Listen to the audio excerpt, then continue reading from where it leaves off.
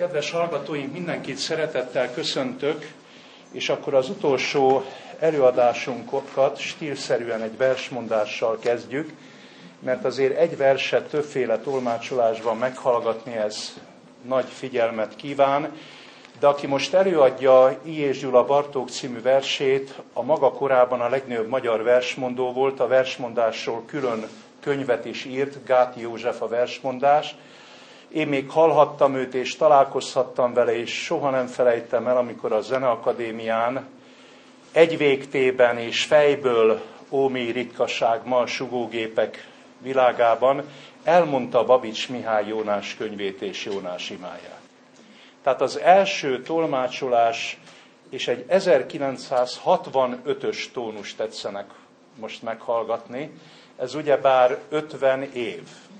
50 évvel ezelőtt így beszéltek a színészeink, azután, hogy Illyés 1955-ben írta meg ezt a versét. Tehát a vers a Bartók 1955-ös, az első elmondás most Gáti Józseftől 1965-ből.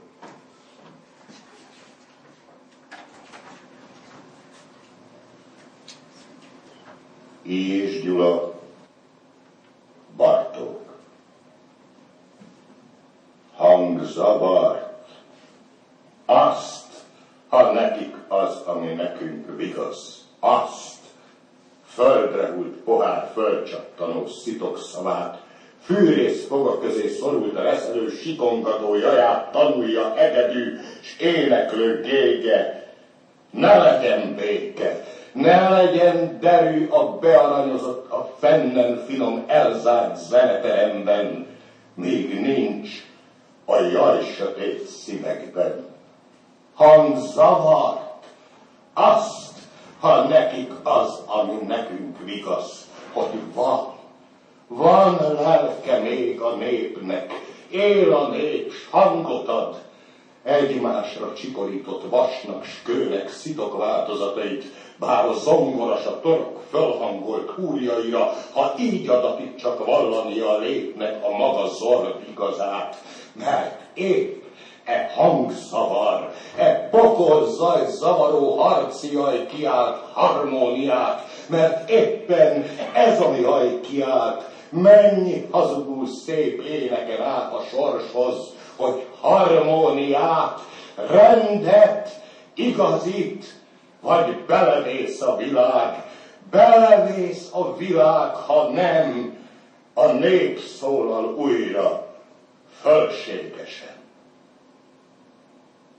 Szikár, szigorú zenész, hű magyar, mint annyi társait közt, hírhedett. Volt törvény abban, hogy éppen nép lelke mélyéből, ahová leszálltál, hogy éppen mélység még szűk bányatorka hangtölcsérén átküldted a sikolyt föl a hideg-rideg óriás terembe, melynek csillárjai a csillagok. Bánatomat sérti ki, léha vigaszt húz a fülembe. Anyánk a halott, a búcsúzott Metszerkovics zengje, hazák vesztek el, ki meri siratni verkli futamokkal. Van-e remény még emberi fajunkban?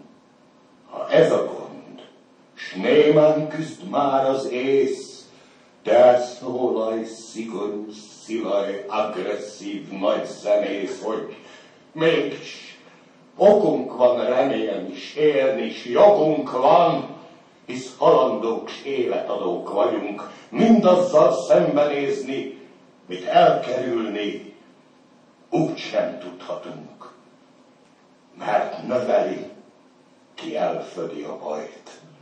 Lehetett, de már nem lehet, hogy befogott füllel és eltakart szemmel tartsanak, ha pusztít a fölgeteg, s majd szidjanak, nem segítettetek. De megbecsülsz azzal, hogy fölfeded, mint neked fölfedetett a jót, a rosszat, az erényt, a bűnt, te bennünket növesztel azzal, hogy mint egyenlőkkel beszélsz velünk. Ez vigasztal, bemás beszéd, ez emberi, nem hamis, a joggal erőt ad a legzordabbhoz is, a kétségbeeséshez. Köszönet érte az erőért, a győzelemveréshez a poklon is. Ím a vég, mely előre visz, ím a példa, hogy ki szépen kimondja a rettenetet, azzal föl is oldja, ím a nagy lélek válassza létre, s a művészé, hogy megérte poklot szenvednie, mert olyanokat éltünk meg, amire ma sincs ige. Picasso kétorjú kajatonai, hatlábú mennyei tudták volna csak eljajongani, vágtatva kinyeríteni, amit mi elviseltünk emberek, amit nem érthet, aki nem érte meg, amire ma sincs szó, stán az nem is lehet már csak zene. Zene, zene olyan, mint a tietek példamutató nagy ikerpály. Zene csak, zene, a bánya mély ős evével tele, a nép jövő dalával álmodós diadalra ápoló, úgy szabadító, hogy a börtönfalát is földig romboló, az ígért üdvért itt e földön, káromlással imádkozó, oltárdöntéssel áldozó, sebezve gyógyulást hozó, jó meghallóit eleve egy jobb világba emelő zene. Dolgozz, jó orvos, ki nem andalítasz, ki muzsikád ujjaival tapintva lelkünk, mind oda tapintasz, ahol a baj. S beüdvös írtatsz azzal, hogy a jaj síralmát, ami fakadna belőlünk, de nem fakadhat, mi helyettünk, kik szívnémaságra születtünk, kizenged ideget húrjaival.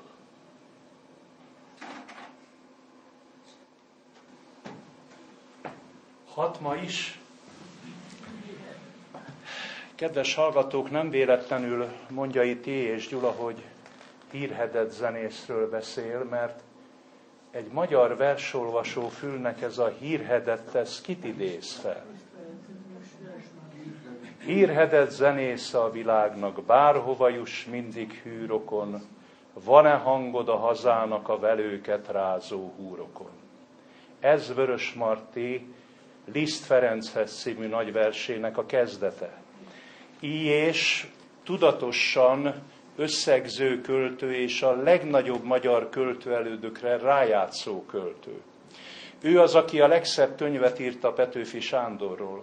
Ajánlom mindenkinek elolvasni, ha még nem olvasta el. Petőfiről részletesebb, mélyebb elemzést irodalomtörténés sem írt. Horváth János nekifogott, de közel sem sikerült annyira, mint Illyésnek a 30-as évekből származó Petőfi Sándora.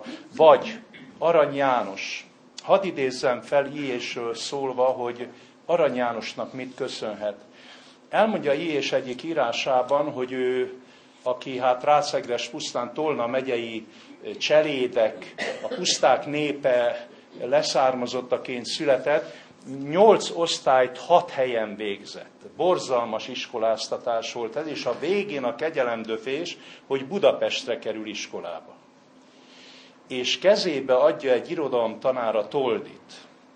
És lelkesen beszél arról, hogy ez a toldi milyen nagy mű. Illyésnek nincs meg a toldi, szegények, csak a pattársától kölcsönzi el. Aztán utána azt mondja, úgy olvassa, hogy minden órán csak a toldit olvasom, hogy leteszem, és nézek a tanárra, de közben, amikor a tanár nem néz, én mindig a toldit olvasom, és akkor megfordult bennem a világ, nem csak az eszemmel értettem, de a zsigereimmel, mindennel, az ösztöneimmel, hogy miért is születünk erre a földre. Ezt Arany János nyitotta ki előttem, hogy miért van ember a földön, miért születünk erre a földre. Hát azért, hogy megváltozzunk és jók legyünk. Mindenkinek fölhívom egyébként a figyelmét, hogy Illyés itt egy kis írásában annyira rátapint a toldinak a lényegére, amit megint csak nem tanítanak az iskolában, bár lehetne. Hát miről szól a toldi? Hogy egy indulatos emberből hogyan lesz együttérző és mások fájdalmában résztvevő ember. Ez az európai költészet is így kezdődik, mert Homérosz az Illiászt is ennek jegyében írta meg, hogy hogyan lesz egy indulatos Achilleusból az ellenfele édesapjával együtt érző ember. Tehát ez az egész ember élet, hogy megjobbulni. Hogy mondta ezt Vörös Marti? Mi tilt jobbakká válnotok? Ugye a híres Vörös Marti nagy, mi tilt jobbakká válnotok? Na de ezt írta meg Arany is, mert a 19. század elején valahogy az emberi gondolkodás még erre állt rá, és főleg a művészet, hogyha ide születünk a világra, akkor valami célja van az életünknek, és az életünk célja az, hogy jellemet növesszünk, hogy emberek legyünk. Hogy mondja Arany máshol, hogy a legnagyobb cél pedig a földi létben ember lenni mindig, minden körülményben. És Illyés ezt ragadja meg. De amikor Budapestre kerültem, és ott bekerültem egy belvárosi, talán 7. kerületi iskolába, és ott ismét előkerül a toldi, és azt mondják a diákok, ja, hát elolvastuk, ez a cselekmény, meg ez, hát, és rohannak már ki, és mint egy megtanulandó tananyagról emlékeznek meg, akkor összedől benne a világ, és azt mondja Illyés, hát az embereknek ennyi a legnagyobb mű, ő úgy veszi a toldit, mint egy Bibliát. Ő a Bibliához, bár katolikus és református ősökre tekintetett vissza, a kezdet-kezdetétől nagy ellenérzéssel viselkedett, egyáltalán minden vallás iránt ezt a haláláig nem vetette le Illyés. Ugye 1902-ben született, 1983-ban halt meg, 81 évet élt, a haláláig nem vetette le ezt az ellenérzést, és ahol csak szerét ejtette, verseiben, nyilatkozataiban mindig is azt mondta, hogy ő az Istenben nem hisz, mert ha az Isten lenne, akkor nem ilyen lenne a világ. Hogyha az Isten lenne, akkor az emberek se ilyenek lennének, hanem akkor az emberek jóra törekvő emberek lennének, most pedig az emberek olyanok, hogy minden pillanatban félni kell attól, hogy az egész civilizációt elpusztítják. Ne felejtsük el, hogy ezt az érzését Illyés egy az ember tragédiához hasonló nagy műbe transponálta. Nem tudom, hogy ez ismerőseit szólnak Miskolcon, mert nagyon messze van az a hely, az a falusi hely Somogyjád, ahol egy művelődési könyvtár igazgatójának és egy művelődési jáz igazgatójának eszébe jutott a 60-as években, egész pontosan 1966-67-ben, hogy megkérje Illyés Gyulát, hogy írjon egy az ember tragédiájához hasonló nagyművet, de amit falusi gyerekek is elő tudnak adni. És ebből született meg ez a nagy mű, amit az első között legyenek kedvesek Illyés művei közül elolvasni, ez az Éden elvesztése. Az Éden elvesztése. Ugye ez arról szól, hogy az emberiség itt van az atomhalál fenyegető árnyékában. Valóban a hidegháború, ugye a második világháború után annyira kiterjedt, hogy a 60-as évek tulajdonképpen elmentek ezzel, ugye kubai válság, az oroszok, amerikaiak rettentő szembeállása, az egész világ attól félt, Szent-Györgyi Albert is ki is fejezte egyik nyilatkozatában, hogy majd egy új megnyom egy gombot, és az a gomb, ami egy atombombához vezető zsinór végén áll, levegőbe fogja röpíteni a Földet. Döbbenetes nagy lírai oratórium ez, mondom, mint az ember tragédiája, csak nem annyira kiterjedt, de olyan sokféle anyagból van összeszerkesztve ez az Éden elvesztése. A kezdetet Szelánói Tamásnak a híres Dies Iréjére való rájátszással kezdődik, amit Illyés mestere Babics olyan lenyűgözően fordított. Dies ire, dies illa, solvet seclum in favilla, téste Dávid cum Sibilla. Ez a latin kezdet, és ez magyarul Babics ezt így szólaltatja meg. Ama nap a harag napja, e világot lángba dobja. Dávid és Szibilla mondja, mi írtóztató fog az lenni, ha a bíró el fog jönni, mindent híven számba venni.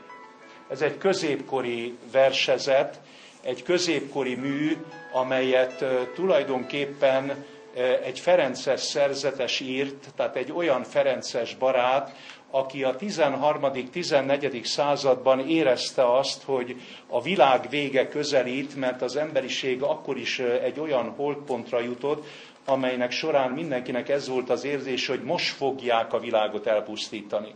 Ez nagyon sokszori érzés volt, és Illyés például nagyon szívén viselte ezt az érzést, mert ő, aki a tanyasi világból jött, aki megjárta Budapest után Párizst is, visszajött, különböző mozgalmakban vett részt, forradalmi mozgalmakban is, Moszkvába is őt küldték ki, ugye József Attila helyett, ez volt az oka, egyik oka például az összezördülésüknek, nem csak az udvarlás, hanem egy ilyen politikai ok is.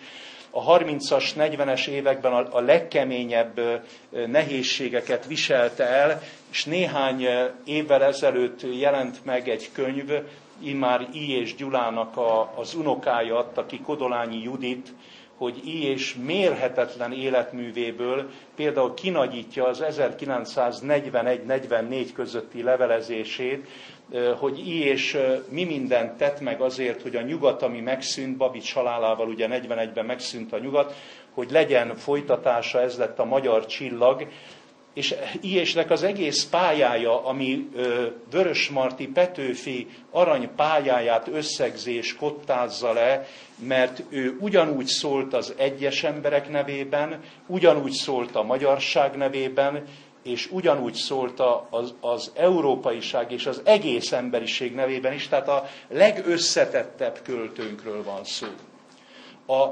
Az egyik legszerteágazóbban gondolkodó, legösszetettebben megnyilatkozó költőnkről van szó.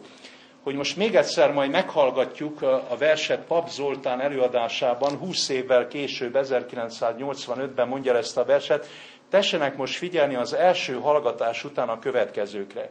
Illyésben van valami hatalmas áradás. A megszólalásnak, a mondásnak, a költői beszédnek egy hatalmas áradása. Persze ő több nyelven olvasott, legfőképpen franciául, amit Párizsban személyesen tanult meg, de németül, szláv nyelvekből is, oroszból is fordított, más nyelvekből is, és a görög-latin költészet is közel állt hozzá, tehát óriási a műfordítói tevékenysége is. Illyésnek ez az áradó versbeszéde és a folytonos közbeékelései, a kérdései, a nagy retorikai vértezete, hogy kijön a háttérből, és mint egy a nemzet elé áll. Ilyen költőnk a 20. században nem volt. Azt szokták mondani, hogy idejét múlt jelenség, néptribún. Hát ez már lejárt ennek a csillagzata, nem lehet már úgy megszólítani az embereket, mint Petőfi idejében lehetett, de Illyés ebben nem nyugszik bele, mert hány szállóigévé vált sorban ebben a költeményben, növeli ki, elfödi a bajt. Ez a legfontosabb. Növeli ki, elfödi a bajt. Ki kell mondani a dolgokat, és a költőktől ezt várják. Egyik prózaírásában azt mondja Illyés, a költőktől az emberek őszintességet, mélységet és önmagukkal való azonosságot várnak. Főleg Magyarországon, mert Magyarországnak a legfontosabb költője Petőfi. És az olyan magasra állította a mércét, tiszta versbeszédben, őszintességben, egyenességben, de abban is, hogy a gondolat és a tett mindig egy nála. Tehát nálunk a költőktől nagyon sokat várnak. És Illyés igyekezett megfelelni ennek a szerepnek. Igyekezett megfelelni akkor, amikor a 20-as, 30-as években Babics körül már a nagy verselők egész raja mozgott, legfőbb tanítványa Babicsnak mégiscsak Szabó Lőrinc volt, akiről a múlt alkalommal emlékeztem meg, de Illyés, hogy berobban, és ugye Babicsnak pátriájából való, hát Babics szekszárdi, Illyés alig pár kilométerre onnan születik Rácegrespusztán, tehát Babics is atyai bizalmába fogadja, teljes mellszélességgel támogatja, és a Puszták népe megjelenésekor lelkesült kritikát ír, mert valóban ami Illyés kezéből kikerül, akár versben, akár prózában, akár drámában, olyan hatalmas dolgok kerülnek ki, mint a Puszták népe. Na, az Éden elvesztése után ez a második, amit a tisztelt hallgatók figyelmébe ajánlok, hogy a puszták népét ne hagyják ki. Azt nem egyszer, többször kell elolvasni, mert a társadalom szegény mély rétegeiből az az affet mondó ember. Ugye a híres jelenet, amikor azt mondják neki az irodalom órán, hogy fölírtad az F betűt, de akkor mondd ki. Mondja, hogy áf. Az nem áf, az F. Igen, áf. Tehát a megrázó dolog, a tájnyelv, az alulról jött ember, és ezt az idős koráig megőrizte, hogy ül ott a Tihanyi nyaralójában, hogy jön hozzá szintén az egyszerű Borsos Miklós, akivel, mint szobrásszal a legjobb barátságban voltak, az egyszerű parasztember, az egyszerű vidéki ember, a nincstelenek nevében szóló ember. Igen, ő a 20. század Petőfia akart lenni, mert növeli ki, elfödi a bajt, és ki kell mondani a bajt, hogy a bajt lehessen gyógyítani, ki kell mondani a szörnyűséget, hogy föl lehessen oldani valami művészi szépségben, és idejét múltán lehessen tenni az emlékezésben, ezért ne tessenek haragudni, de többször hallgassuk meg a verset, ízlelgessük. Ez az íjési retorika, ez köszön vissza a Dithirambusa nőkhöz című versében, ez köszön vissza a reformáció Genfi emlékműve előtt című versében, de számtalan nagy versében, nagy lélegzetű versében ez köszön vissza. Kodály ünnepéjére is írt hatalmas verset, de most próbáljunk egy versen keresztül belépni ennek a költőnek a költői világába, de egyben gondolkodás módjába is, és az Istenhez és a Bibliához való kapcsolatába is. Tehát következik Pap Zoltán 1985-ös tolmácsolása.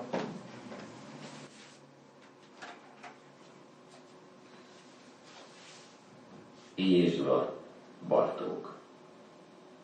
Hangzavart. Azt, ha nekik az, ami nekünk igaz. Azt. Földre húlt pohár fölcsattanó szitokszavát. Fűrész foga közé szorult reszelő síkongató jaját tanulja hegedűs éneklő gége. Ne legyen béke, ne legyen terjű a bearanyozott, a fennem finom, elzárt zeneteremben. Még nincs a jaj sötét szívekben. Hangzavart. Azt, ha nekik az, ami nekünk vigasz. Hogy van lelke még a népnek. Él a nép, s hangot ad. Egymásra csikorított vasnak, s kőnek szitok változatait vár, a zongora s a torok fölhangolt fúrjaira, ha így adatítsuk valania a létnek a maga szort igazát, mert épp hangzavar, pokolzajt zavaró harci jaj kiált, harmóniát, mert éppen ez a jaj kiált, mennyi hazugó szép éneken át a sorshoz, hogy harmóniát, rendet, igazit, vagy belevész a világ. Belevész a világ, ha nem a nép szólal újra, fölségesen. Szikár szigorú zenész, hű magyar, mint annyi társait közt hírhedett. Volt törvény abban, hogy éppen nép lelke mélyről, ahová leszálltál, hogy épp mélység még szűk bányatorka hangtölcsérén átküldted a sikolyt, föl a hideg óriás terembe, melynek csillárjai a csillagok. Bánatomat sérti, ki léha vigaszt húz a fülembe. Anyánk a halott, a búcsúzód megkuplédal zengje, hazát vesztek el, ki meri siatni verkényfutalokkal.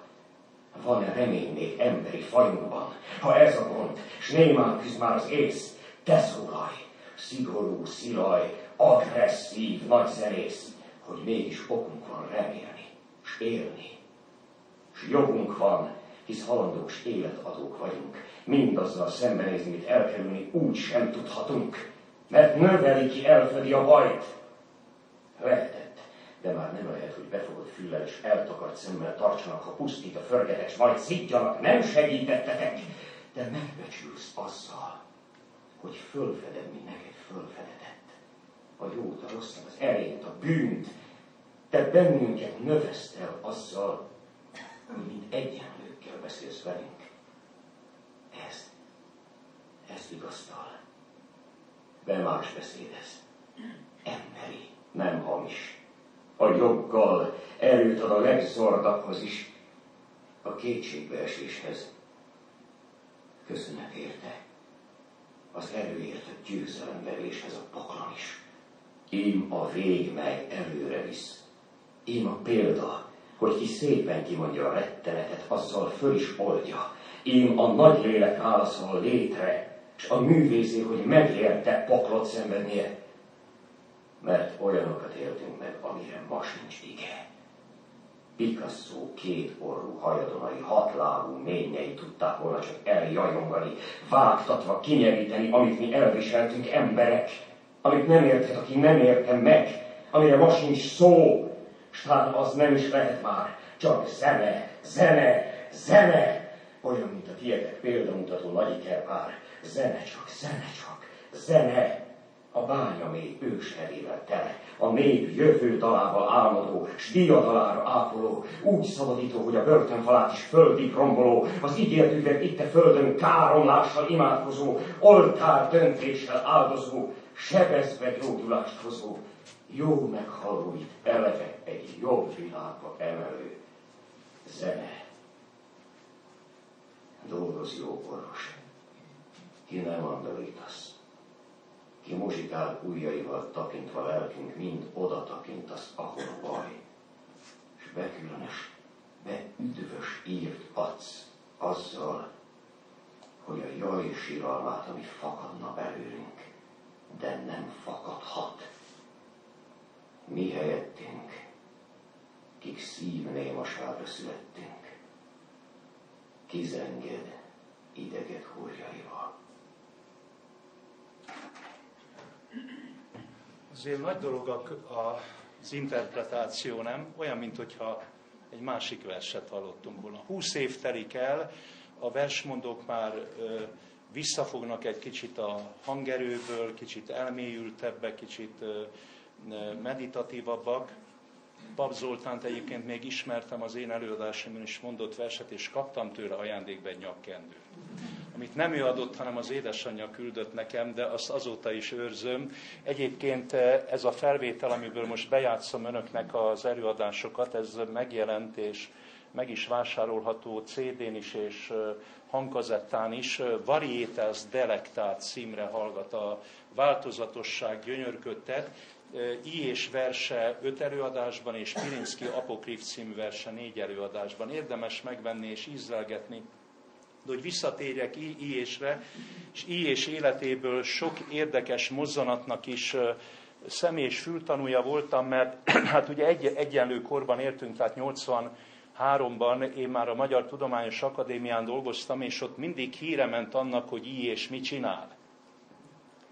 Mert például Illyés mit csinált? Meghívták egy fogadásra, és ott volt a nagy külföldi írósereg, a hazai párt, korifeusok és sok mindenki más, és Illyés elé is oda tettek egy pohár vizet, talán ásványvizet, nyúlt a zsebébe, és kifizette 1 forint 40. Szívták a fogukat a magyarjaink, hogy hát milyen ez az Illyés. Máskor meghívták egy újabb fogadásra, jött a feleségével, várni kellett a vacsorára, Illyés megböki a feleségét: te anyu, otthon nincs nekünk rendes hagymánk, kenyerünk, kolbászunk, hát akkor menjünk haza. Hazamentek. Illyést meghívták a pártközpontba, mert ugye Kádár János kitüntette őt rokonszenvével, egymástól nem messze laktak egyébként a Rózsadombon, néha átjártak egymáshoz is, és szó került az erdélyi állapotokra, hogy Erdélyben a magyarokat hogy elnyomják, és mi van, mi nincs Erdélyben, és megkérdezik Illyést, hogy mi a megoldás. Egy szóban összegezte: bevonulni. Na hát ezek úgy hírüket vették, hogy ezek nagyon híres adomák voltak Illyésről, aki azért gondoljuk meg, hogy a Horthy korszakot átélte, a Rákosi korszakot, ugye egy mondat a zsarnokságról. De azért hadd mondjuk el, hogy Illyés is ír dicsőítő verset. Igaz, hogy nem közlik azóta. Az újholdas nemzedék, Nemes Nagy Ágnes és társai, és örökre felrótták Illyésnek, De Illyés lavírozott, és amikor jött a Kádár korszak, akkor úgy érezte, hogy ennek a lavírozásnak van értelme, mert hát az Éden elvesztése is, hogyha eszmetörténetileg kellene valahogy értékelnem, akkor azt mondanám, hogy valahol a hazafias népfront tájékán köt ki. Hogy fogjunk össze, egyenként fogjunk össze, ne engedjük, hogy a diktátorok lenyomják a világot, hanem a hétköznap életben egyenként fogjunk össze, ha beismerünk valami igazat, egy lépcsőfok. Ha beismerünk valami hazugot, egy lépcsőfok. Ha önmagunknak ellentmondunk, 3 lépcsőfok. Ha beismerünk egy nagy szamárságunkat, 5 lépcsőfok, és így mondja a lépcsőfokokat az Éden elvesztése végén, és valami egészen csodálatos költőiséggel mondja, hogy mindig alulról jönnek a nagy dolgok. Nem is tudja, de Jézus szavait ismétli, amikor Jézus azt mondja, hogy olyanok legyetek, mint a kis kovász, vagy a kis só. Mindig alulról jönnek a nagy dolgok, és az egyes embereken fordul meg a világ, és ha minden egyes ember hozzáadja a maga részét a világhoz, akkor talán ez a világ elkerüli az atomkatasztrófát. De hogy említettem önöknek, én Illyést abban az időben nem szerettem. Azért nem szerettem, mert azt láttam, hogy megalkuvó. Mert a rendszerrel kiegyezik, mert a Kádár Jánossal parolázik és kocint, egy elnyomó gépezetnek költői támasza. Aztán megjelent a Fekete-Fehér című kötete. 1960-as évekbeli kötet, Illyés szinte 2-3 évenként adott ki köteteket, és ebben a versben olvasom a címadó Fekete-Fehér című verset, Borsos Miklós egy grafikát is mellékel hozzá, maga a vers rövid, így hangzik. Utálom persze, hogy amire tegnap azt mondtam, hogy fekete, ma azt mondom fehér. Mondom, jaj, de jó, hát akkor utálja önmagát, mert egyszer feketét mond, egyszer fehéret mond. Utálom persze, hogy amire tegnap azt mondtam, hogy fekete, ma azt mondom fehér. Undorító köpönyegcsere. Nagyon sokan mondták ott a munkatársak, ez az Illyés köpönyegforgató. Ez az Illyés soha nem mer egyenesen beszélni, mert félti. Mit félt? Akkoriban rebesgették, hogy Nobel-díjra jelölték, rebesgették, hogy mégis ő a nemzet első számú költője. Hát ott van persze nyomában Pirinszky, Juhász Ferenc, Vasisát, de mégis hát Illyés, ugye Illyés, főleg azóta, hogy Szabó Lőrinc az 50-es évek végén meghalt, hát Illyés volt a nagy pátriárk, akkor már ugye 60-70 évesen, olyan volt, mint a Victor Hugo a franciáknak a múlt század, hogy Illyésre figyel a nemzet. Undorító köpönyeg. Tehát azt mondja, hogy fekete-fehér, mondjuk ki, hogy fekete-fehér. Hajam, a tegnap még fekete, ide néz. Fehér. Na most a versben egy nagy váltás. Hajam, mely tegnap még fekete, ide néz fehér. Ki velem így beszél, vele beszélj. Dölt betűvel szed, hogy vele. Ki ez a vele? Ki csinálja ezt, hogy amikor megöregedett, mondott aiszkűloszi átkot arra, aki tette, hogy az embernek így meg kell öregedni. Kitől idézem, sorozatunk egyik fő témája volt. Hol vagytok, szemeim, kik oly áldottnak véltetek egy arcot, s hol vagy te csodálatos fülem is, mely oly hegyes lett, mint a szamáré valamely édes bús nevetéstől, s hol vagy te mellemnek oly irtózatos dalolása. S ki tette, hogy az embernek így meg kell öregedni? Ez Füst Milán. A hitét veszített Füst Milán mellé sorakozik a hitre, talán soha így nem jutott Illyés Gyula, aki azt mondja, hogy igen, feketén-fehéren kellene beszélni, mintha ismerné azt, hogy Jézus mondott olyasmit a hegyi beszédben, hogy szavatok legyen igen-igen, vagy nem-nem, ami ezen felül van a gonosztól van. Na de hát én is undorító köpenyek cserének tartom, na de hát látod, hogy tegnap még fekete volt a haja, most meg fehér, ki velem így beszél, vele beszélj, hogy szótartás, meg becsület, vagy számolt, ha tudod, hány okmány levelet szaggat szét, micsoda név hitelével, s dob a szél seprűinek, odanéz, csak egyetlen egy fáról, csak egyetlen egy év. Akkor miről szól ez a vers? Hogy van fekete és fehér, és még sincs fekete és fehér. De ha lenne fekete és fehér, akkor vele perelj az Istennel. Na de az Isten halott. Nietzsche kimondta, hogy az Isten halott, ebben osztozik az elmúlt évszázad értelmisége, főleg a költői értelmiség, és Illyés besorakozik ebbe, amit ajánlok önöknek egy következő olvasmányul. Emlékszem, mert én is bejártam a Vigília szerkesztőségében, Rónai Györgynek voltam ilyen korrektor félesége, mint fiatal kis egyetemista, és akkor készített riportot Hegyi Béla Illyés Gyulával. Ez a beszélgetés megjelent Hegyi Bélának a tanulmány köteteiben, érdemes elolvasni, hogy Illyés a 70-es évek végén mit mondott Istenről. Azt mondja Illyés ebben a beszélgetésben, hogy hát lehet, hogy van Isten. Mert jól mondta ezt Aquinói Tamás is, tehát Spinoza is, mindegy, hogy katolikus vagy zsidó, mindegyik azt mondta, hogy ha van Isten, az causa sui, az önmagának oka. Van valaki, aki kívül áll mindenen, önmagának oka, aki nem teremtmény, hanem teremtő. Na de nem értem, egy sor dolgot nem értek tőle. Miért ilyen a világ? Miért van rossz? És ami a Bartókban is följajdul, hogy a népet miért nyomják mindig le, de teljesen igazán egyébként Illyésnek, mert hogyha történész lennék, akkor én csak nem is egy könyvet, egy rövid tanulmányt írnék erről, hogy akik alul vannak, azokat mindig elnyomják. Ez az egész emberi történelem. Nem kell kozmetikázni, most ez rabszolgatartás, vagy hűbériség, vagy kapitalizmus, vagy ki tudja mi. Akik alul vannak, kegyetlenül elnyomják. Ez jajong fel a Bartókban is, hogy miért nem veszik ember számba az embereket. És ha Bartókot támadják, hogy érthetetlen, meg hangzavar, tehát nekünk hangzavar. Tehát ez a vigaszunk, hogy legalább valaki, ha hangzavart is ad, de nem hazudik. Még mindig jobb a hangzavar, mint a hazug, miket mond, hogy ne Verkli zene, meg ne ez és ez az operett zeneszerző, ugye a fennen ragyogó csillárok, ugye előttünk van a Zeneakadémia, vagy az Operaház, vagy az Operett Színház, hogy beül a pesti értelmiség, vagy a mindenkori magyar színházlátogató közönség, és néhány órára a hazugságok paradicsomában elfelejti az életet, és utána meg kijön ezekből a nagy termekből, és újra robotol, és hazudik, és minden. Hát akkor inkább már hangzavart, akkor inkább már valaki ébressze föl az embereket. Na hát most egy olyan színész következik, aki föl szokta ébreszteni, ez Bessenyei Ferenc. Bessenyei Ferenc mindig fölébresztettem mindenféle szerepében, de fölhívom az önök figyelmét egy különleges felvételére, melyik költőt tudta ő nagyon jól mondani.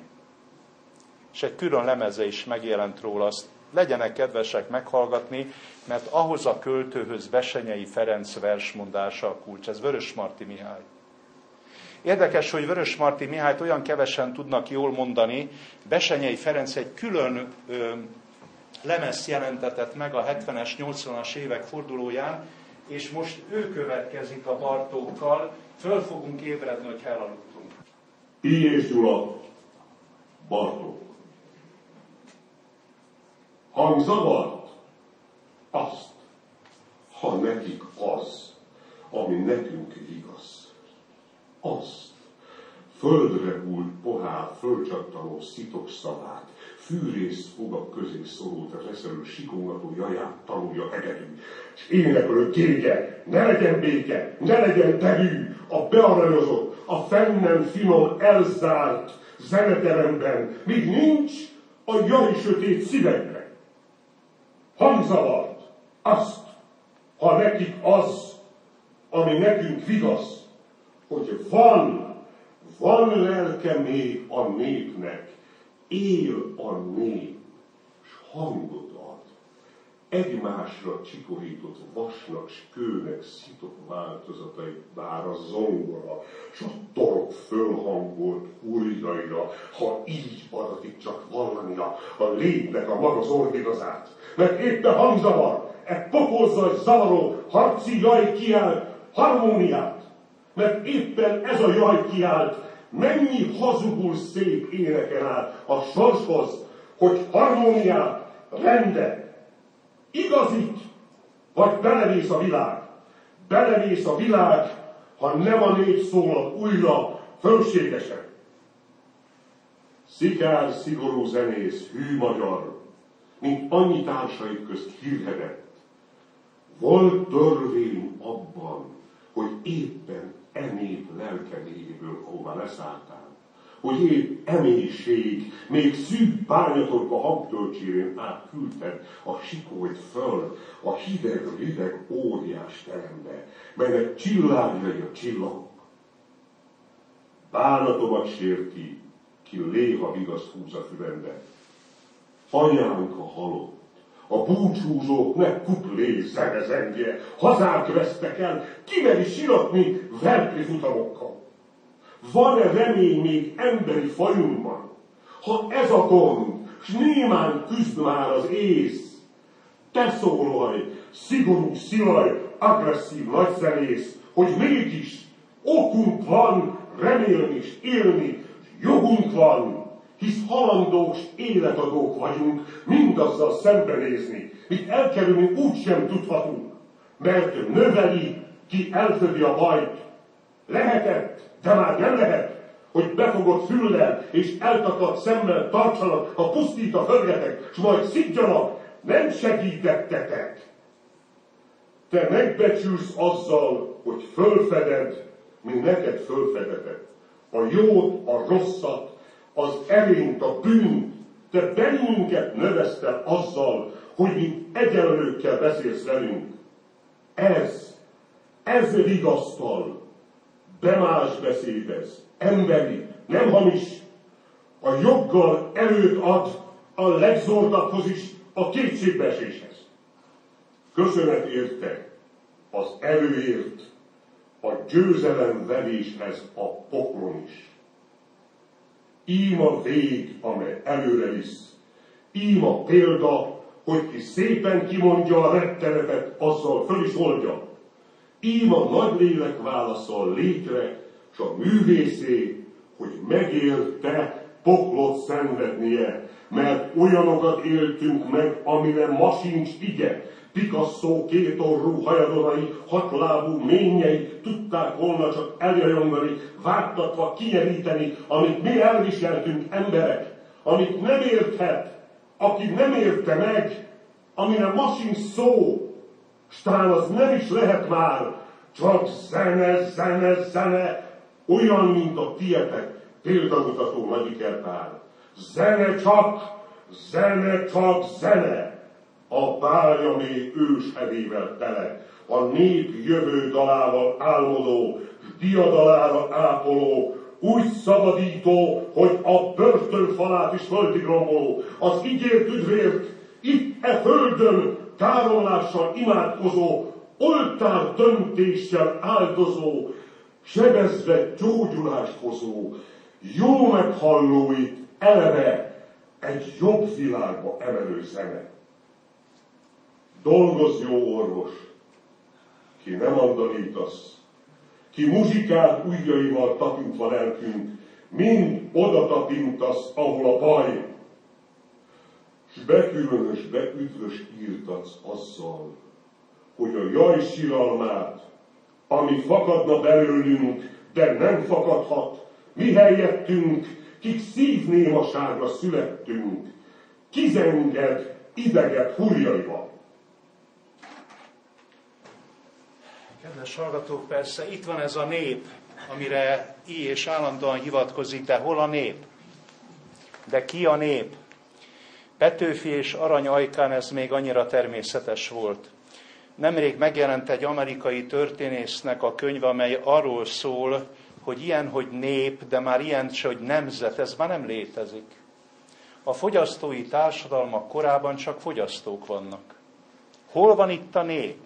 Népnek, nemzetnek azt szoktuk nevezni, akinek van egy közös kulturális öröksége, aki vigyáz az anyanyelvére, aki a kultúráját fölemeli. Ugye a romantika korában azt mondták, hogy a magyarság azért fog kihalni, Herder híres jóslata szerint, mert nem ügyel a múltjára, nem gyűjti össze a népzenéjét, a népmondáit, a népmesét. Tehát a németek már a Grimmekkel régen összegyűjtötték, meg az angolok, meg a franciák mind előre járnak, ezek fönn fognak maradni, de ezek a kis kelet-európai népek, ezek csak azzal törődnek, hogy egyenek, igyanak, duhajkodjanak, ezeknek nincs igazán kultúrájuk, mondja Herder, és ugye Vörösmarty korában ezért féltek a nemzethaláltól, ezért írta a Vörösmarty a Szózatot, az Emberek című versét, mert féltek abból, hogy pusztán a magyar nép, mint nép ki fog veszni, mert nem az emberi élet magasabb értékeit nem tiszteli.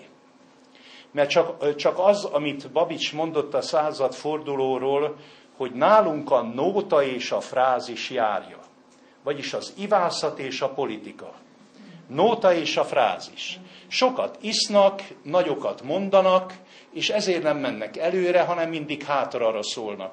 Ez az, amit Petőfi is már felrótt, hogy élt egy nép a Tisza táján, századokig lomhán gyáván, hogy a lomhaság, a gyávaság, a lustaság, a félénkség, ez itt a kelet-európai kisnépek, és köztük a magyarnak a sajátja.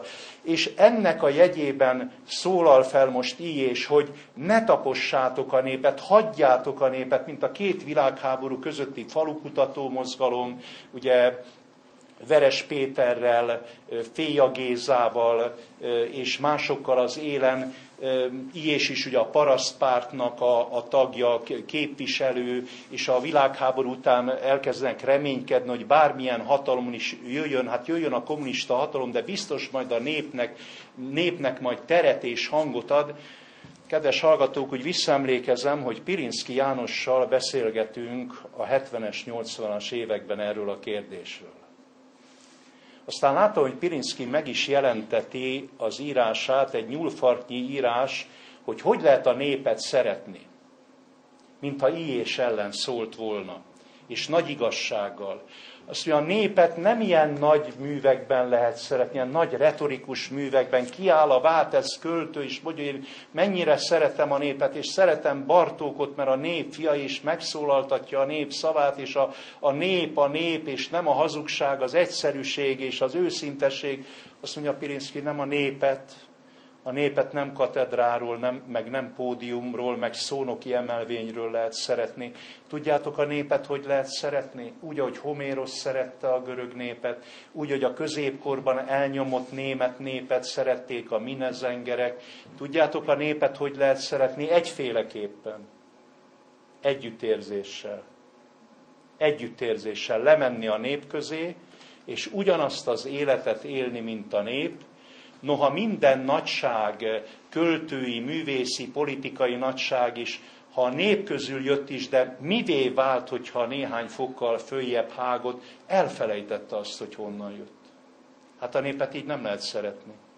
A népet nem szónoklatokkal lehet szeretni, a népet a hétköznapok valóságában együtt élve, együtt szenvedve, mint a Pirinszky azt mondta volna, hogy a népet csak úgy lehet szeretni, ahogy Krisztus is szerette az elnyomott zsidó népet, és nem hivatkozott a népre, nem hivatkozott a római ellenállásra, a rómaiakkal szembeni ellenállásra, nem hivatkozott forradalomra, arra hivatkozott, hogy a népnek az erkölcsiségét kell helyre tenni, mert a nép az elnyomás közben azért nagyon nagy mértékben eltorzul.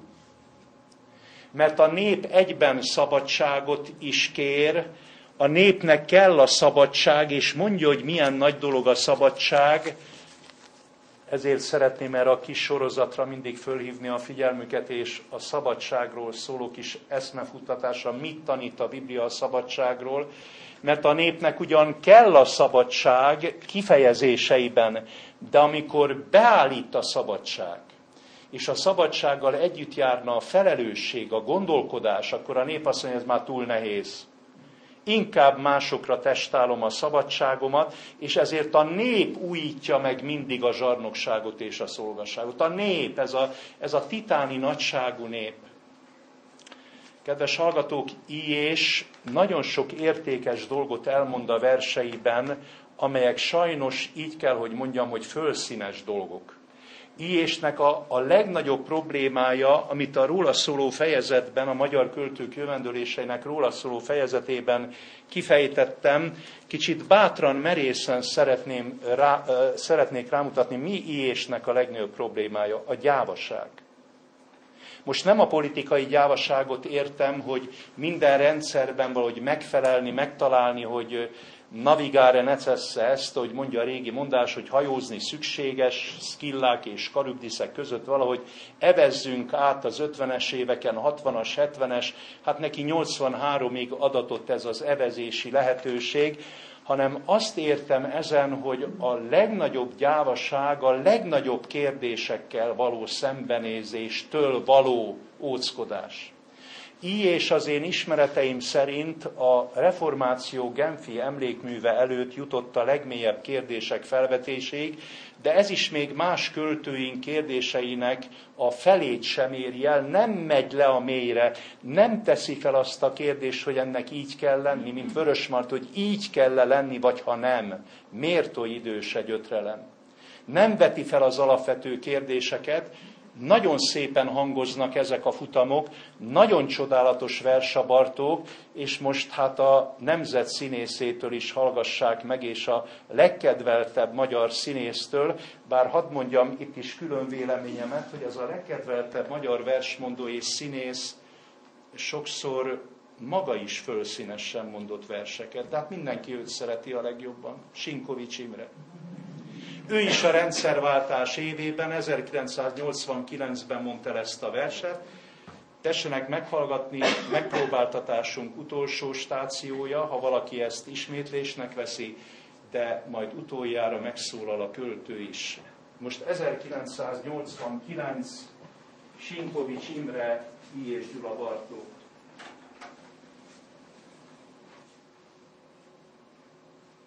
Illyés Gyula, Bartók, hangzavart azt, ha nekik az, ami nekünk igaz. Azt, földre húlt pohár, fölcsattanó szitokszavát, fűrészfoga közé szorult reszelő, sikongató jajját tanulja hegedű, s éneklő kége, ne legyen béke, ne legyen derű a bearanyozott a fennem finom elzárt zeneteremben, míg nincs a jaj sötét szívekben. Hangzavart, azt, ha nekik az, ami nekünk vigasz, hogy van a lelke még a népnek, él a nép, s hangot ad. Egymásra csikorított vasnak, s kőnek szitok változatai vár a zongora, s a torok fölhangolt húrjaira. Ha így adatik csak vallania a létnek a maga zord igazát, mert épp hangzavar, pokolzajt zavaró harci jaj kiált, harmóniát.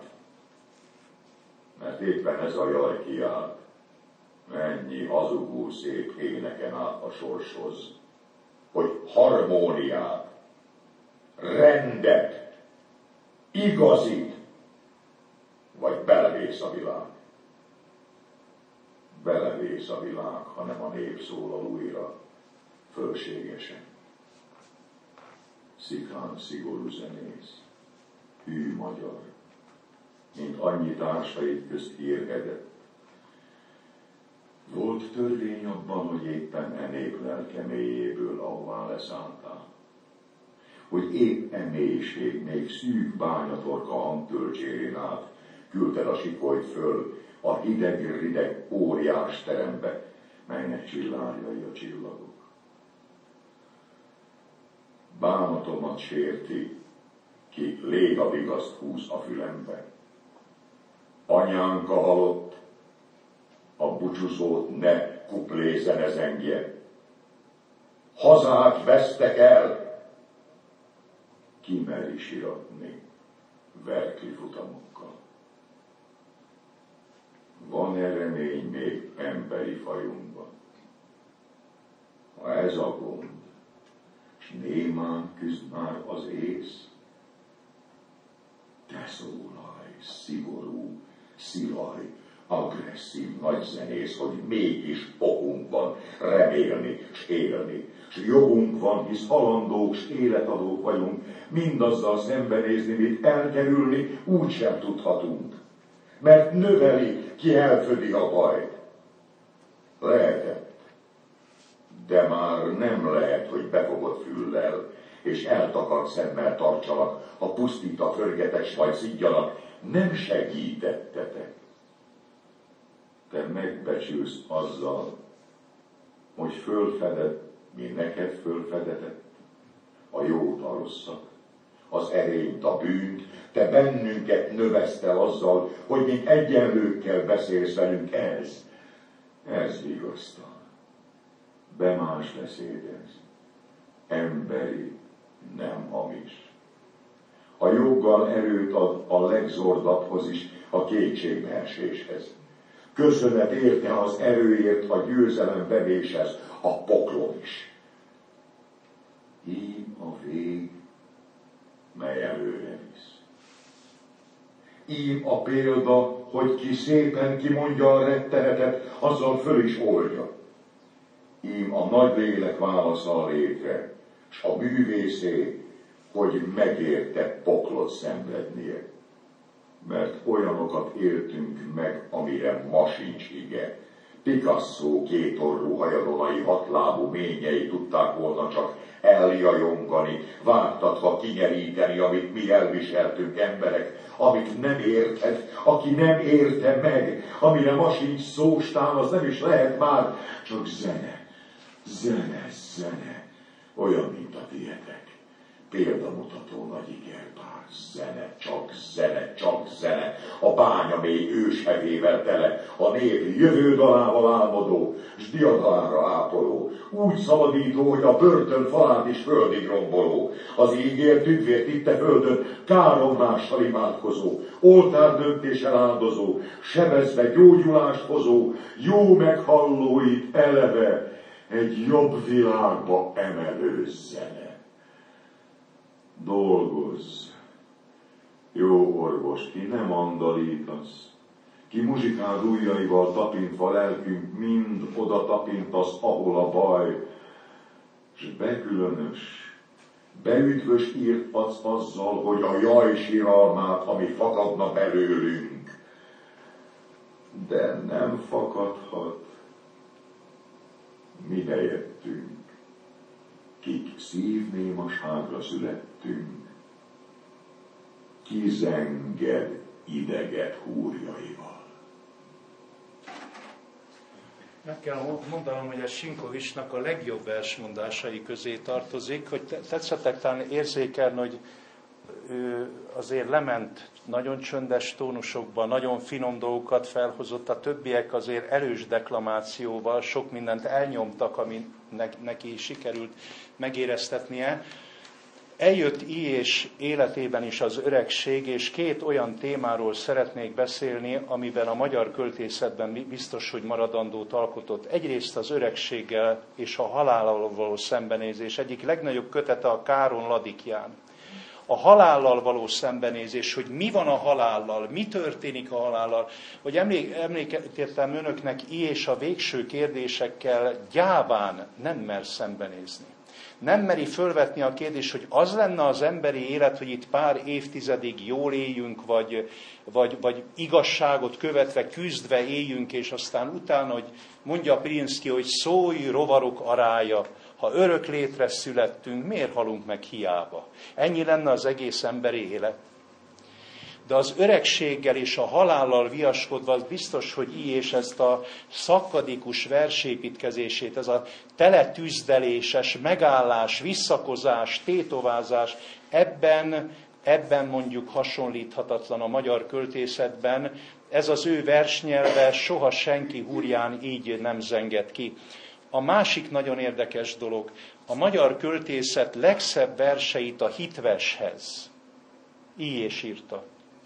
Amikor a Világszem című gyűjteményt gyűjtöttem, és kerestem igazi verseket a feleséghez, a férjhez, tehát olyan családi verseket, hogy nagy dolog, hogy egymásra találtunk, Hát ugye nyilván Petőfi itt is verhetetlen, ugye a maga 1,5-2 évi költészetével, mert neki ennyi adatot, de a legszebb feleséghez írott verset Illyés Gyulánál találtam. Ezt magam se hittem volna, de ha ajánlhatnék önöknek kötetet, mert Illyésnek megadatott az, hogy a halála előtt megjelentethessen egy olyan kötetet, azt mondta egy kiadó, hogy egy kötetbe foglalja bele ezt a sok 100, 1000-nél is több verset, amit ő jellegzetesnek lát.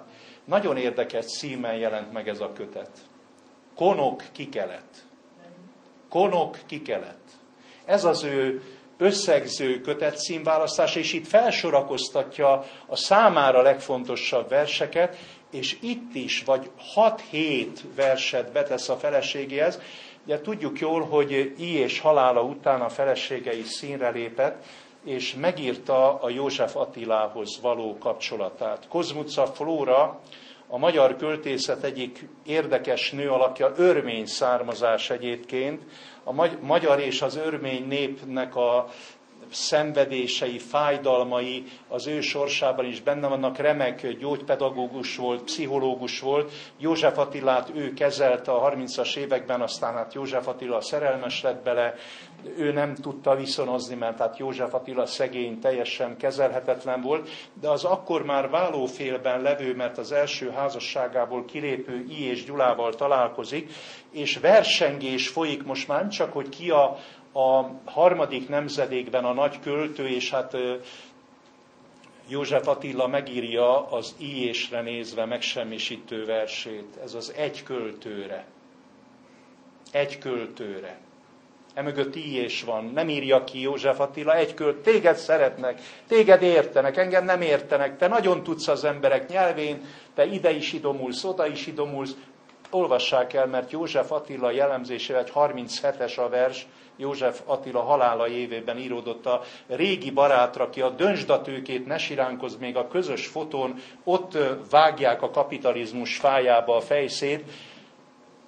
A legkegyetlenebb ellenségekké lettek, nem csak a költői szerep miatt, hanem amiatt is, hogy amikor József Attila megtudja, hogy az ő szerelmét Flóra nem viszonoz, és valószínűleg azért a végső öngyilkosságához az utolsó lépés ez volt, és Illyés Gyulának viszont majd fogadja a közeledését. Nos, hát ez az asszony, miután meghalt a férje, és aki óriási tehertétellel élt, tessenek meggondolni, ő is leírja ebben a József Attiláról szóló több kiadást is megért, az első kiadást visszavonták, nagy cirkusz volt a 80-as években, aztán most itt a Megyei Könyvtárban is látom, több kiadásban el lehet olvasni, hogy leírja ez a Kozmuca Flóra, hogy miért nem József Attilát választotta, és nem választhatta, és végül is miért lett Illyés Gyulának a felesége. Végig élte Illyés Gyulával azt az életet, ami neki biztos, hogy nem volt egyszerű élet, hiszen Illyés gyakori depressziója, elcsüggedése és hihetetlen munkatempója. Hát most értem a végére Illyés Gyula naplójának, hát ez ennyi. A más költőnél ennyi, neki ez ennyi. Valami hihetetlen nagy olvasmány ugyanakkor. Eddig azt gondoltam, hogy csak Németh László volt grafomániás, most meg kell, hogy változtassam ezt a véleményemet. Illyés minden élményt, minden élettényt, még azt is, hogy rátekint egy nőre, és az jut eszébe, hogy de jó lenne tőle gyermeke. Borzalmas. Borzalmas, tehát, hogy mindent leírni. Ugye Goethe is kacérkodott ezzel, amikor megfizetett egy írnokot, egy titkárt, ugye úgy hívták, hogy Eckermann, és aki Goethét meg akarja ismerni, meg Goethe mivel foglalkozott, az ne Goethét kezdjen olvasni, hanem kezdj el az Eckermann beszélgetések Goethével című félelmetes nagy mű. Hát ugyanígy most is mondhatnám önöknek, hogyha Illyés Gyula naplójegyzetek nem tény 47, 49, 50, 54, és így jönnek a naplójegyzetek egészen a haláláig, és még halála után is mennyi mindent kiadtak tőle szemben a támadással. Ez az utolsó nagy, szemben a támadással. De hogy visszatérjek Kozmuca Flórára, erre a nagyon gyengéd, érzékeny, csodálatos asszonyra, aki többször menti meg Illyést az elborulástól és a kétségbeeséstől, mert nem tudom, hogy önöknek feltűnt ebben a Bartók versnek az egyik végső pontja, a kétségbeesés. A kétségbeesés. Mert azt mondja, hogy azért nem megyek én túl talán a határokon, mert mik várnak a határokon túl.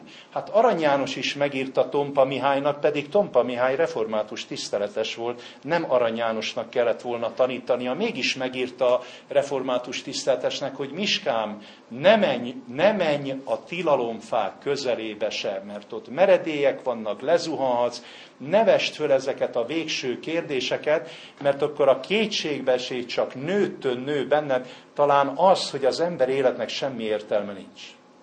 Ne menjen odáig, van értelme, gyönyörködj a virágokban, a fákban, Észak-Magyarországban, a hivatásodban, az emberekben, ha lehet, de ne menj el odáig, ahol te az Isten akaratja című versében, ugye ezt elemeztük, Tompának a legnagyobb vers, ez az Isten akaratja, a második fiának a halála után írta ezt a versét, ne menj el odáig, mert tönkremész, mert beleesel a nagy fekete lyukba.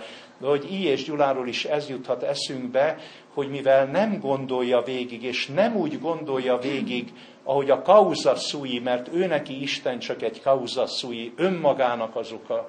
Milyen megdöbbentő, hogy ez az Illyés, aki olyan sokszor hivatkozik a Bibliára, lényegileg Illyésnek istenes verse, Krisztusról szóló verse nincs. De ezzel nem akarok semmi látleletet kiállítani Illyésről, kedves hallgatók, mert hogy egy ember lelkében mi van. És ő is sokszor fölpanaszolta, hogy sokszor a pap rokonai, meg a kálvinista beszédes, nagyhangú prédikátor őseinek a vitájának érzi ezt az egész európai történelmet, meg a keresztény és a keresztjén közötti vitának, ugye ezt megírja a Reformáció Genfi Emlékmű előtt című versében is. Ki tudja, hogy egy ember lelkében miért volt ilyen bizalmatlanság és ellenségeskedés magának az Isten kérdésnek a végiggondolásától is. Szintén Illyés egyszer egy elejtett mondatában azt mondta, az Isten kérdés csak egy magyar költő tudta volna nagyszabásúan megoldani, mert ő ezzel komolyan foglalkozott, neki megvolt a gondolkozási pallérozottsága is. Ez a költő, ez a mesterem volt, Babics Mihály. De hát ha Babics is kétségek között öregedett meg és halt meg, ha ugyan Babiccsal egy kardba fűzve küzdött Illyés a nagy hazugságokkal szemben vallási téren is, mert nem tudom, hogy tetszenek-e tudni, hogy a 30-as években Illyés Gyula írt egy megsemmisítő bírálatot a papköltőkről. A 30-as években nagy vallási reneszánsz volt, ugye a Horthy rendszer pumpálta a pénzt az egyházakba, mint ma, próbált nagy költőket fölmutatni, mint Mécs László például, akikért az egész ország rajongott.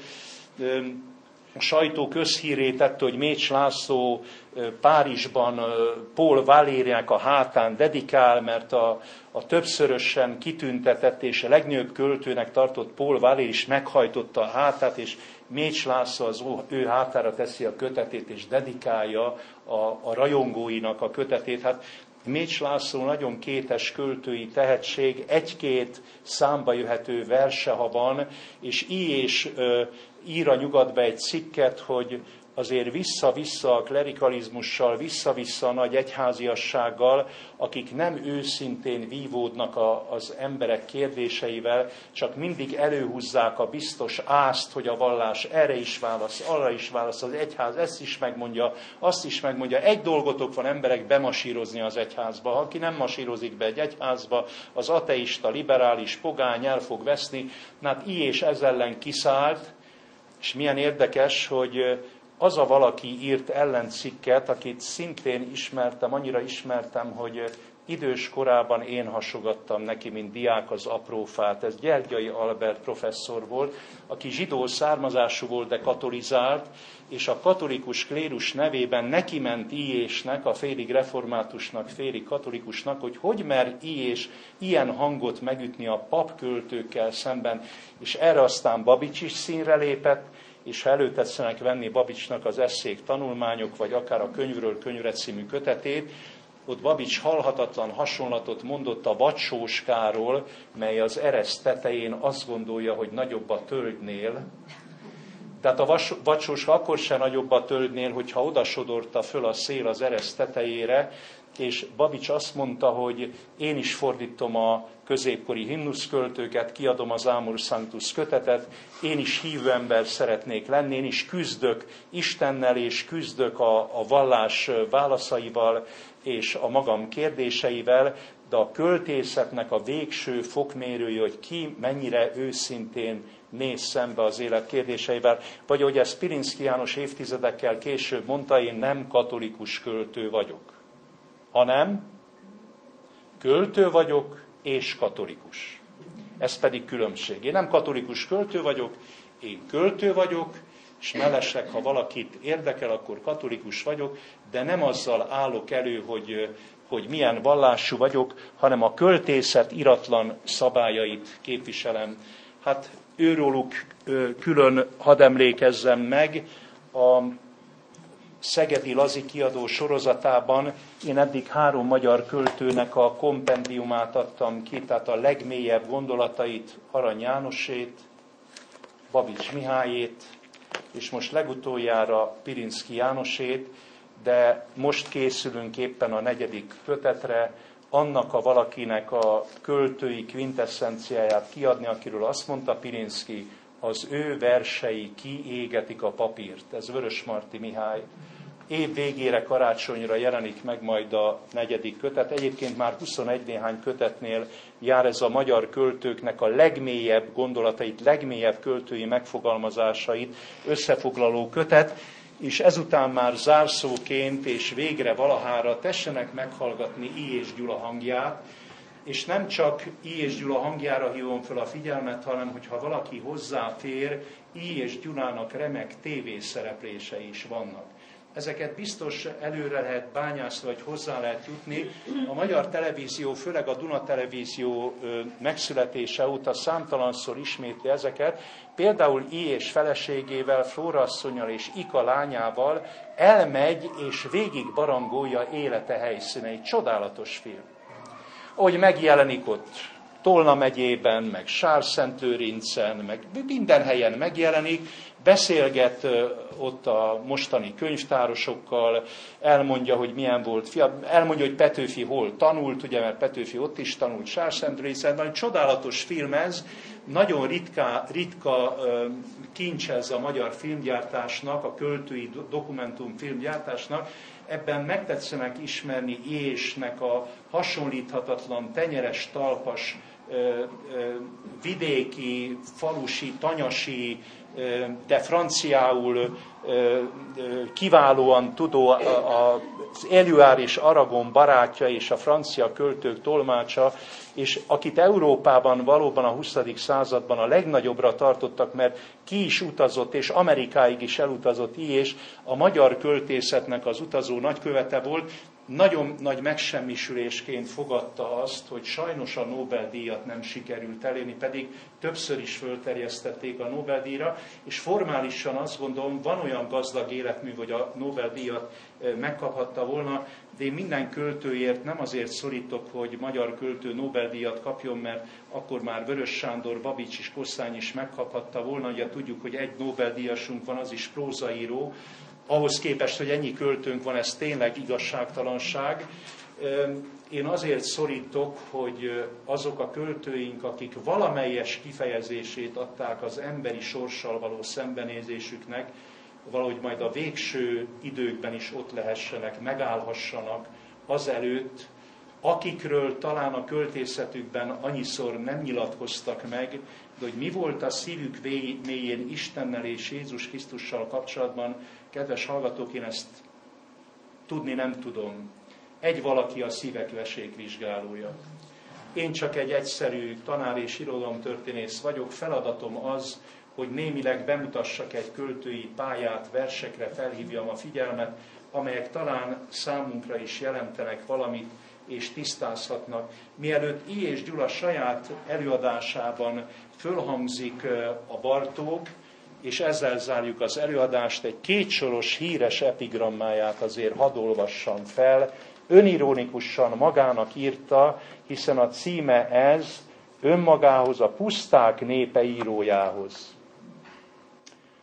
Azt, hogy a nép fia vagy, igazolnod sej, ma nem azzal kellene, honnan jössz, azzal ecsém, hová mész. És ez valóban megint csak nagy mondat. Ugyanolyan nagy mondat elfödi ki, hogyan is van? Növeli ki, elfödi a bajt, köszönöm, növeli ki, elfödi a bajt, hogy nem az a fontos, hogy honnan jövünk. És jöhet valaki a nép közül, jöhet valaki nagyon mélyről, de ez már egy idő után nem hivatkozási alap. Minden embernél az a kérdés, hogy merre megy, merre tart. Ha én ezt tudnám Illyéssel kapcsolatban, hogy merre tartott. És valószínűleg, hogyha az életművének eddig még általán nem ismert bő harmadát elolvasom, akkor se fogom megtudni, de hát most az ő hangját is tessenek meghallani, annyi színész tolmácsoló után.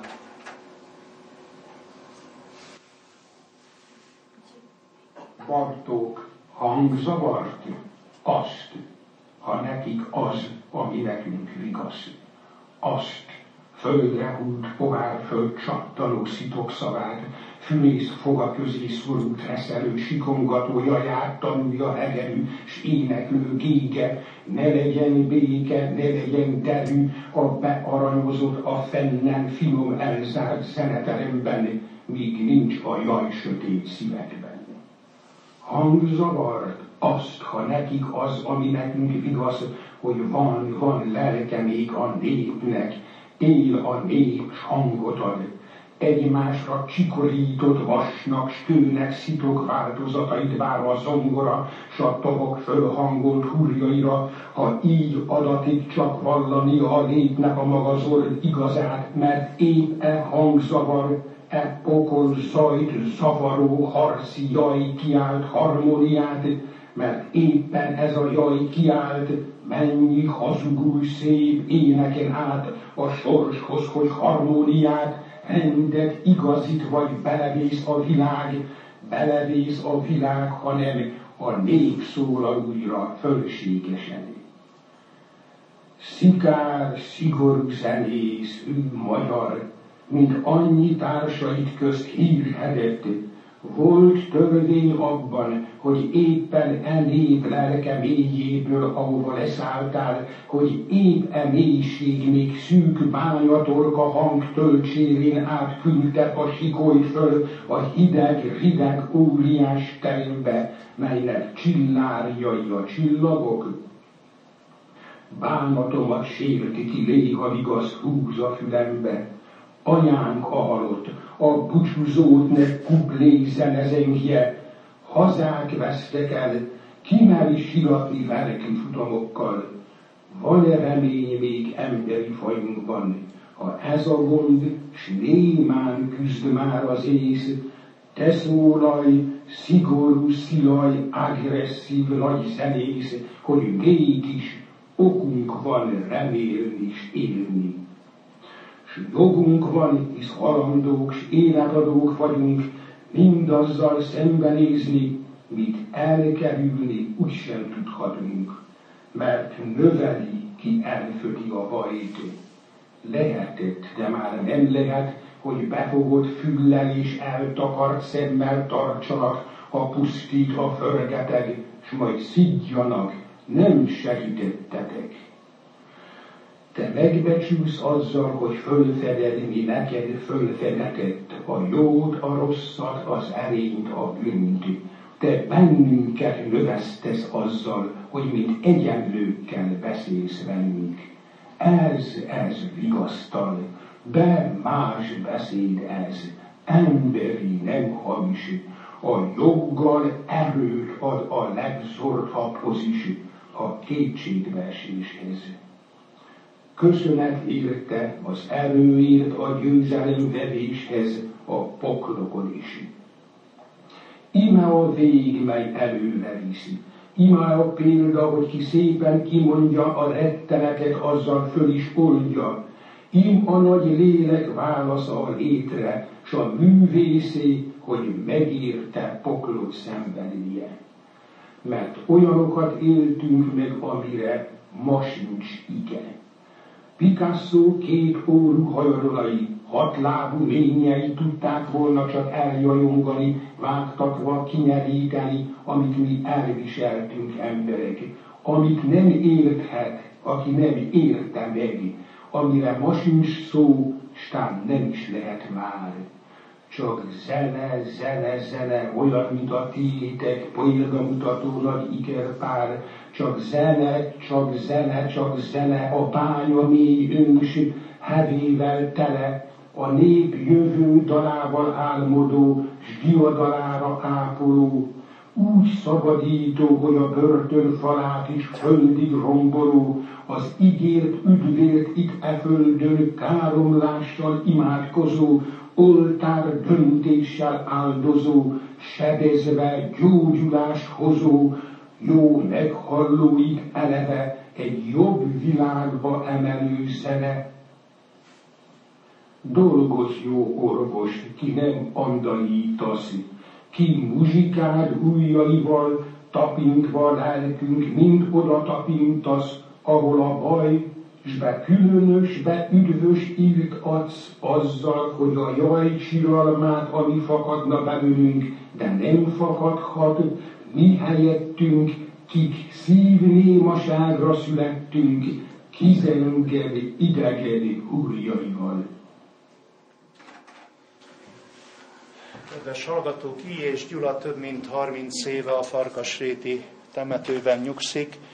Műveit még mindig nem ismerjük teljesen, mondom, most az unoka adja ki a különböző eddig kiadatlan leveleket és műveket. Túl közel van még egy ilyen hatalmas életmű, hogy erről véglegeset mondjunk. Nem szerettem volna senkit megütköztetni, aki Illyést szereti. Ennyi fért bele egy előadásba, de a reformáció genfi emlékművét félretettem egy külön előadásra, és akkor még pótolom, ami Illyésből ma kimaradt. Kinek van kérdése és hozzászólása? Hány gyereke volt?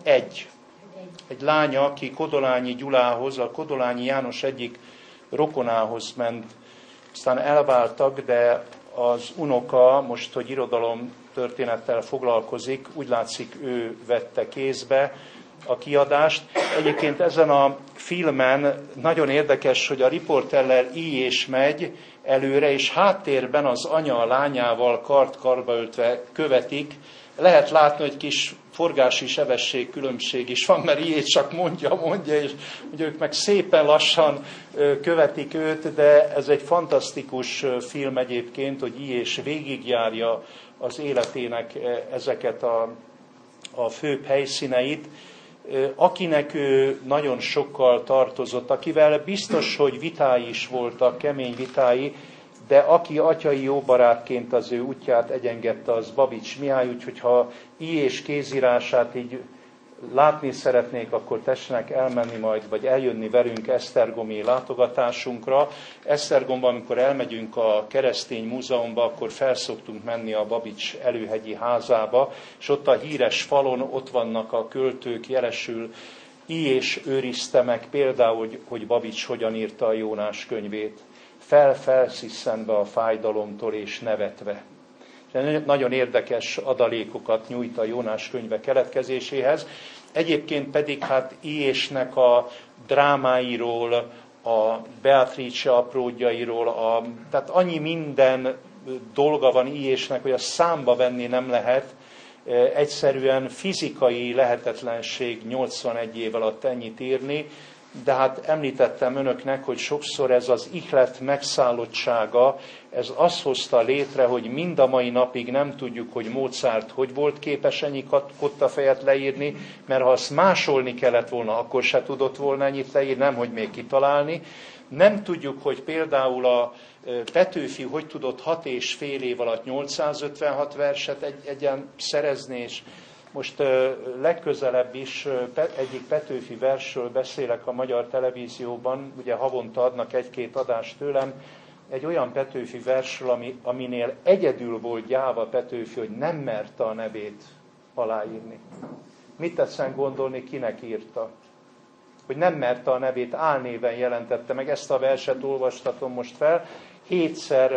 Hétszer rugaszkodott neki Szacsvai László, a nemzetszínésze, hogy elmondja ezt a verset. Ezt is tessenek elolvasni, mert ennél súlyosabb kritika a mindenkori magyar ifjúsághoz nem létezik. Ez a címe a magyar ifjakhoz. Lesz egy gyümölcs a fán, amelynek nincs virága, avagy virág vagy te hazám ifjúsága. Így kezdődik ez a vers, és hát nem véletlenül mondtam, hogy Illyés Gyulának a Petőfi könyvét tessenek elolvasni, mert annál nagyobb élmény. Egyszerre kezeli az életutat, és egyszerre ad költői elemzéseket. Például, amit ő ír, az Egy gondolat bánt engemet című Petőfi vers, az semmilyen magyar irodalomtörténész nem tudta meghaladni. Volt az 50-es években olyan Petőfi kiadás, ritka kiadás volt, én csak egyről tudok, amelynek a végén a nagyobb versekről egy ilyen nyúlfartnyi elemzés, Lukács Kató rajzolta annak a 2 kötetnek az illusztrációit, adódik, és állandóan Illyésnek a könyvéből veszik ki az elemző, nem az irodalomtörténészektől. Illyés egyben azért nagy irodalomtörténész és kritikus is volt, a naplójegyzete is félelmetes, 1-2 kifejezésben, mondatban olyan mélységeket tud elérni, tehát ő valóban nagyon nagy költő és nagyon nagy író volt, egy olyan tehetség, aki nőtt, mint egy nagy fa, kibontakozott, és egyenletesen 81 évig termett. A legnagyobb probléma az, hogy a nagy kérdésekkel való szembenézésnek az elodázása.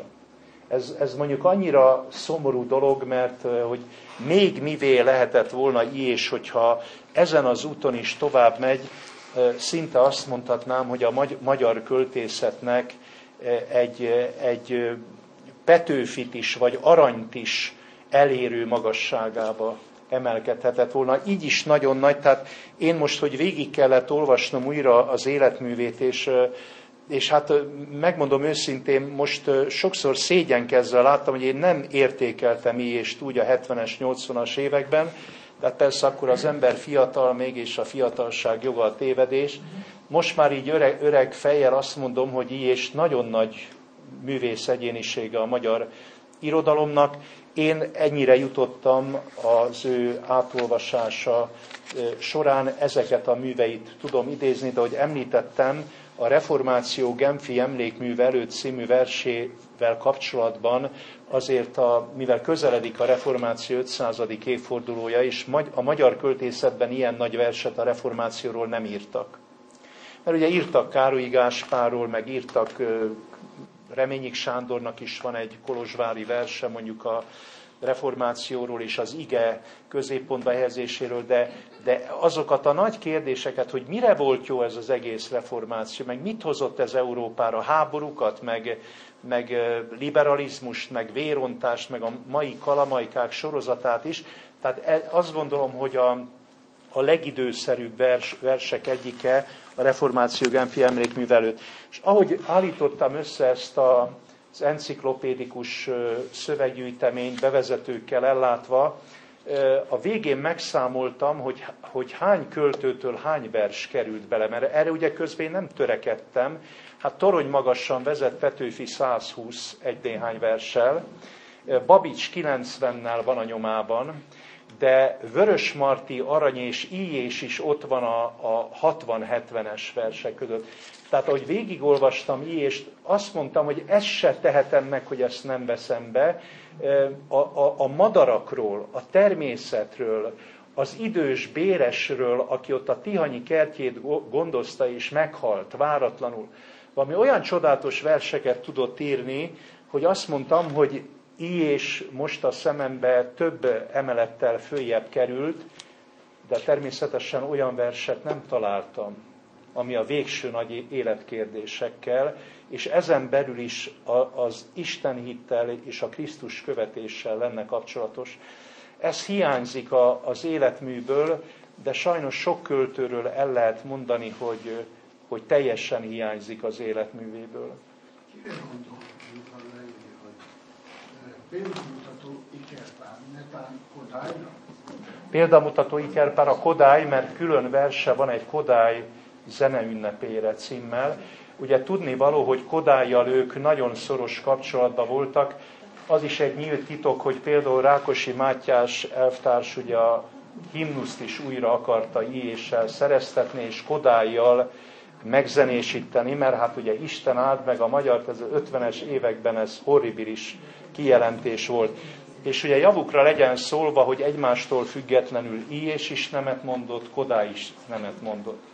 Ők az 50-es, 60-as években óriási missziót töltöttek be a kultúra, a nemes kultúra továbbvitelében. A fekete-fehér kérdésében azonban Illyés nem, őt is eláltatták a kádárizmus sikerei. Maga Kádár János is olyan hatást gyakorolt rá, ebből több felvétel is van, és riport is készült, meg hát a napló jegyzetét is, aki valaki elolvassa, hát csak oldalkon keresztül a Kádárról szóló, meg Kádár. Tehát Kádár nagyon sok embert levett a lábáról, főleg a bibliai idézetével a 60-as évek elején, hogy aki nincs ellenünk, az velünk van. És ebbe Illyés is belement ebbe a játékba, és így tulajdonképpen nem is annyira hallgatólagos, mint nyílt kiszolgálója volt ennek a rendszernek, és ma Illyéssel mondjuk ezért nem foglalkoznak annyit, vagy azért nem tetszenek hallani, de én azt gondolom, hogy ebben viszont nincs igazuk azoknak, akik a politikai meggyőződésért valakit lenéznek, mert Váci Mihály, aki egyébként Illyés fölfedezettje, és Illyés költészetének a továbbfolytatója. Váci azért nagy költő volt, ezt el kell ismerni. Ez akkor is, hogyha kommunista párttag volt, ha hazafias népfront, ha Vietnámba érte a halál, stb., akkor is el kell mondani, hogy politikai meggyőződésért, azért, mert nem tudom én, Victor Hugo nem volt királypárti, akkor a királypárti időszakban lenézni, vagy hogyha egy másik nem volt republikánus, akkor egy republikánus korban lenézni, erre nincs jogunk. Ez mindenkinek a magánvéleménye, hogy a vallásról is el kell, hogy mondjuk, hogy valaki katolikus, Pilinszkinek igaza volt, hogy költő vagyok és katolikus, de nincs, hogy katolikus költő, mert ez félreviszi a dolgokat. Kérdezném, és megmondtam már is, hogy Jézus mondott olyat, hogy nem ti választottatok, hogy ez nem egy különleges kegyelmi ajándék, aki közel kerül ezen az úton a véghez, az átmenethez, a feltámadáshoz. Ez a predesztinációról, erre a kérdésre ezt a könyvet ajánlom. Nem mondjuk, Isten mindenkinek felajánlja a kegyelmet. A kegyelmi ajándék nem csak a mélyen hívő embereké, Isten mindenkihez közelít, és ismertem azt a püspököt is, mert ő is eljött egyszer az előadásomra, soha nem felejtem a jogi karon, aki Illyés Gyulát eltemette. Ez Bellon Gellért püspök volt. Nem tudom, hogy tetszenek-e ismerni, egy katolikus püspök volt, akit a Kádár rendszerben titokban szenteltek föl, mert annyira rendszer ellenes volt, hogy őt még a katolikus egyház se bírta ki. Jánoshalmán lakott egyébként, egyszer én is elmentem meglátogatni, mert viszonozni akartam, hogy a jogi karon egyszer megjelent, és végighallgatott egy bibliai előadást. És ez az ember temette Illyés Gyulát, és nagyon megrendítő és szívhez szóló volt a temetés, hogy az volt a summája, hogy te úgy gondoltad, hogy nem kerested az Isten, de ő nagyon keresett téged. Te úgy gondoltad, hogy nem hittél az Istenben, de az Isten nagyon hitt benned, és nagyon sok jóval ellátott, tehát nagyon megrendítő temetés volt. Abban az időben nagyon sok temetés volt, állandóan csak a Farkasrétre jártunk, 78-ban meghalt Rónai, 81-ben meghalt Pilinszki, 83-ban meghalt Illyés. Állandóan ott álltunk a Farkasréten, és hallgattuk ezeket a nagy temetési beszédeket. Ez egyébként nagyon megrendítő temetés volt az Illyés temetése, mert az ugye fölért egy kis demonstrációval, mert ugye a magyar népi tábor, ugye akkor már Csóri Sándor vezetésével, hát ugye Illyést emelte fel a nép váteszének, vagy a nép iránymutatójának ebben, és ők úgy jászolták Illyést, minthogyha meghalt volna Petőfi, vagy meghalt volna Arany. Ők így látták ezt. Én akkor nem így láttam, én úgy láttam, hogy Illyés tétovázó, nem mer egyenesen beszélni, nem volt nekünk akkor fiataloknak rokonszenves Illyés. Most sem tudom elfogadni a Fekete-Fehér című versét, most sem tudom elfogadni, hogy menjünk Istenhez és okoljuk őt, hogy egyszer fekete volt a hajunk, most fehér. Én azt hogy az Isten kérdéssel neki komolyabban kellett volna hogy ebben mondjuk mennyire fékezte a felesége, aki a pszichológiával, gyógypedagógia, ő különben sok könyvnek a szerzője, Kozmuca Flóra, és mindenki úgy írja le, mint a magyar költőfeleségek közül, hogyha elsőségért nem is kell küzdeni, ő neki lehetne adni. Annyira kiváló emberi tulajdonságai voltak, ő főzött, mosolt, a sok vendéget elláttat. A napló jegyzetéből látom, hogy ez a szerencsétlen asszony reggel 4-től este 12-ig dolgozott. Mindennel kiszolgálta, és teljesen alárendelte magát neki, ő szinte bálványozta, és nagyjá is tette a férjét, de mondom, hogy ha eltetszenek olvasni Illyésnek a feleségéhez írott verseit, amelyben olyan versek vannak, amik tényleg megint bibliai szellemiségű, hogy nem ketten vagyunk, egyek vagyunk. Hogy lesz a kettőből egy? Hogy látok mindent a te szemeddel? Van ilyen, hogy a te szemeddel. Nem az én szememmel látom már a világot, a te szemeddel látom, mert annyira egyek vagyunk, annyira szeretlek, annyira azonosulok veled értékítéleteidben, magatartásodban. Tehát most nekem a nagy felfedezés Illyésnek a feleségéhez írott versei voltak. Mert ugye a magyar költészet ezekbe se bővölködik azért annyira. Meg egyik költészet sem a világon. Tessék, más kérdés van-e Illyésről? Hát én egyébként tartok egy Illyés könyvtárban, és most lehet, hogy külön sorozatot is kell majd tartalom. Tetszenek tudni, hogy hol van Illyés Megyei Könyvtár. Szexárdon. Szexárd az illetékes a magyar tája között Babicsban is, Illyésben is, és Mészői Miklósban is. Majd, ha elmegyünk oda a Babics házat és a Mészői Miklós házat megnézni, egymástól 50 méterre vannak egyébként, akkor hát már voltunk ott, csak hát miskolciaknak nem hirdetek minden kirándulást, ne sajogjon a szívük, mert nagyon messze van Szexárd. Gazicbalcikaknak is nagyon. Hát itt majd Tompa Mihályt kell hirdetnünk. Egyébként lesz egy kirándulásunk, egy madács kirándulás, valamikor ez a madács kirándulás, ez most az alsó Sztregován megnyílt szlovákok által helyreállított kastélynak és Csesztvének az összekapcsolása lesz. Tehát vannak irodalmi kirándulásaink is. Most mondom, az Icsihez megyünk, októberben megyünk a munkácsi képeket megnézni. Tessenek mindig nézni a www.oltalomalapítvany.hu honlapot, ott vannak meghirdetve a kirándulásaink. Hogy az aranytúránk most vesztegel, Nagyszalontát már 3 csoporttal néztük meg, Geszten is voltunk, Nagykőrösre nem tudunk bejutni. Nagykőrös előtt állunk a vártán, nem tudunk bejutni, a város nem enged be, a zeneiskolát nem nyitják ki, nem engednek hangverseny, sok mindent nem engednek. Ha sokáig nem engednek, akkor a Margit-szigeten fogjuk találni magunkat Nagykőrös kikerülésével, és aztán szabad út nyílik majd Karlsbadba is. Kedves hallgatók, tessenek körbenézni a kötetek között. Köszönöm a figyelmet, és szeptemberi viszontlátásra.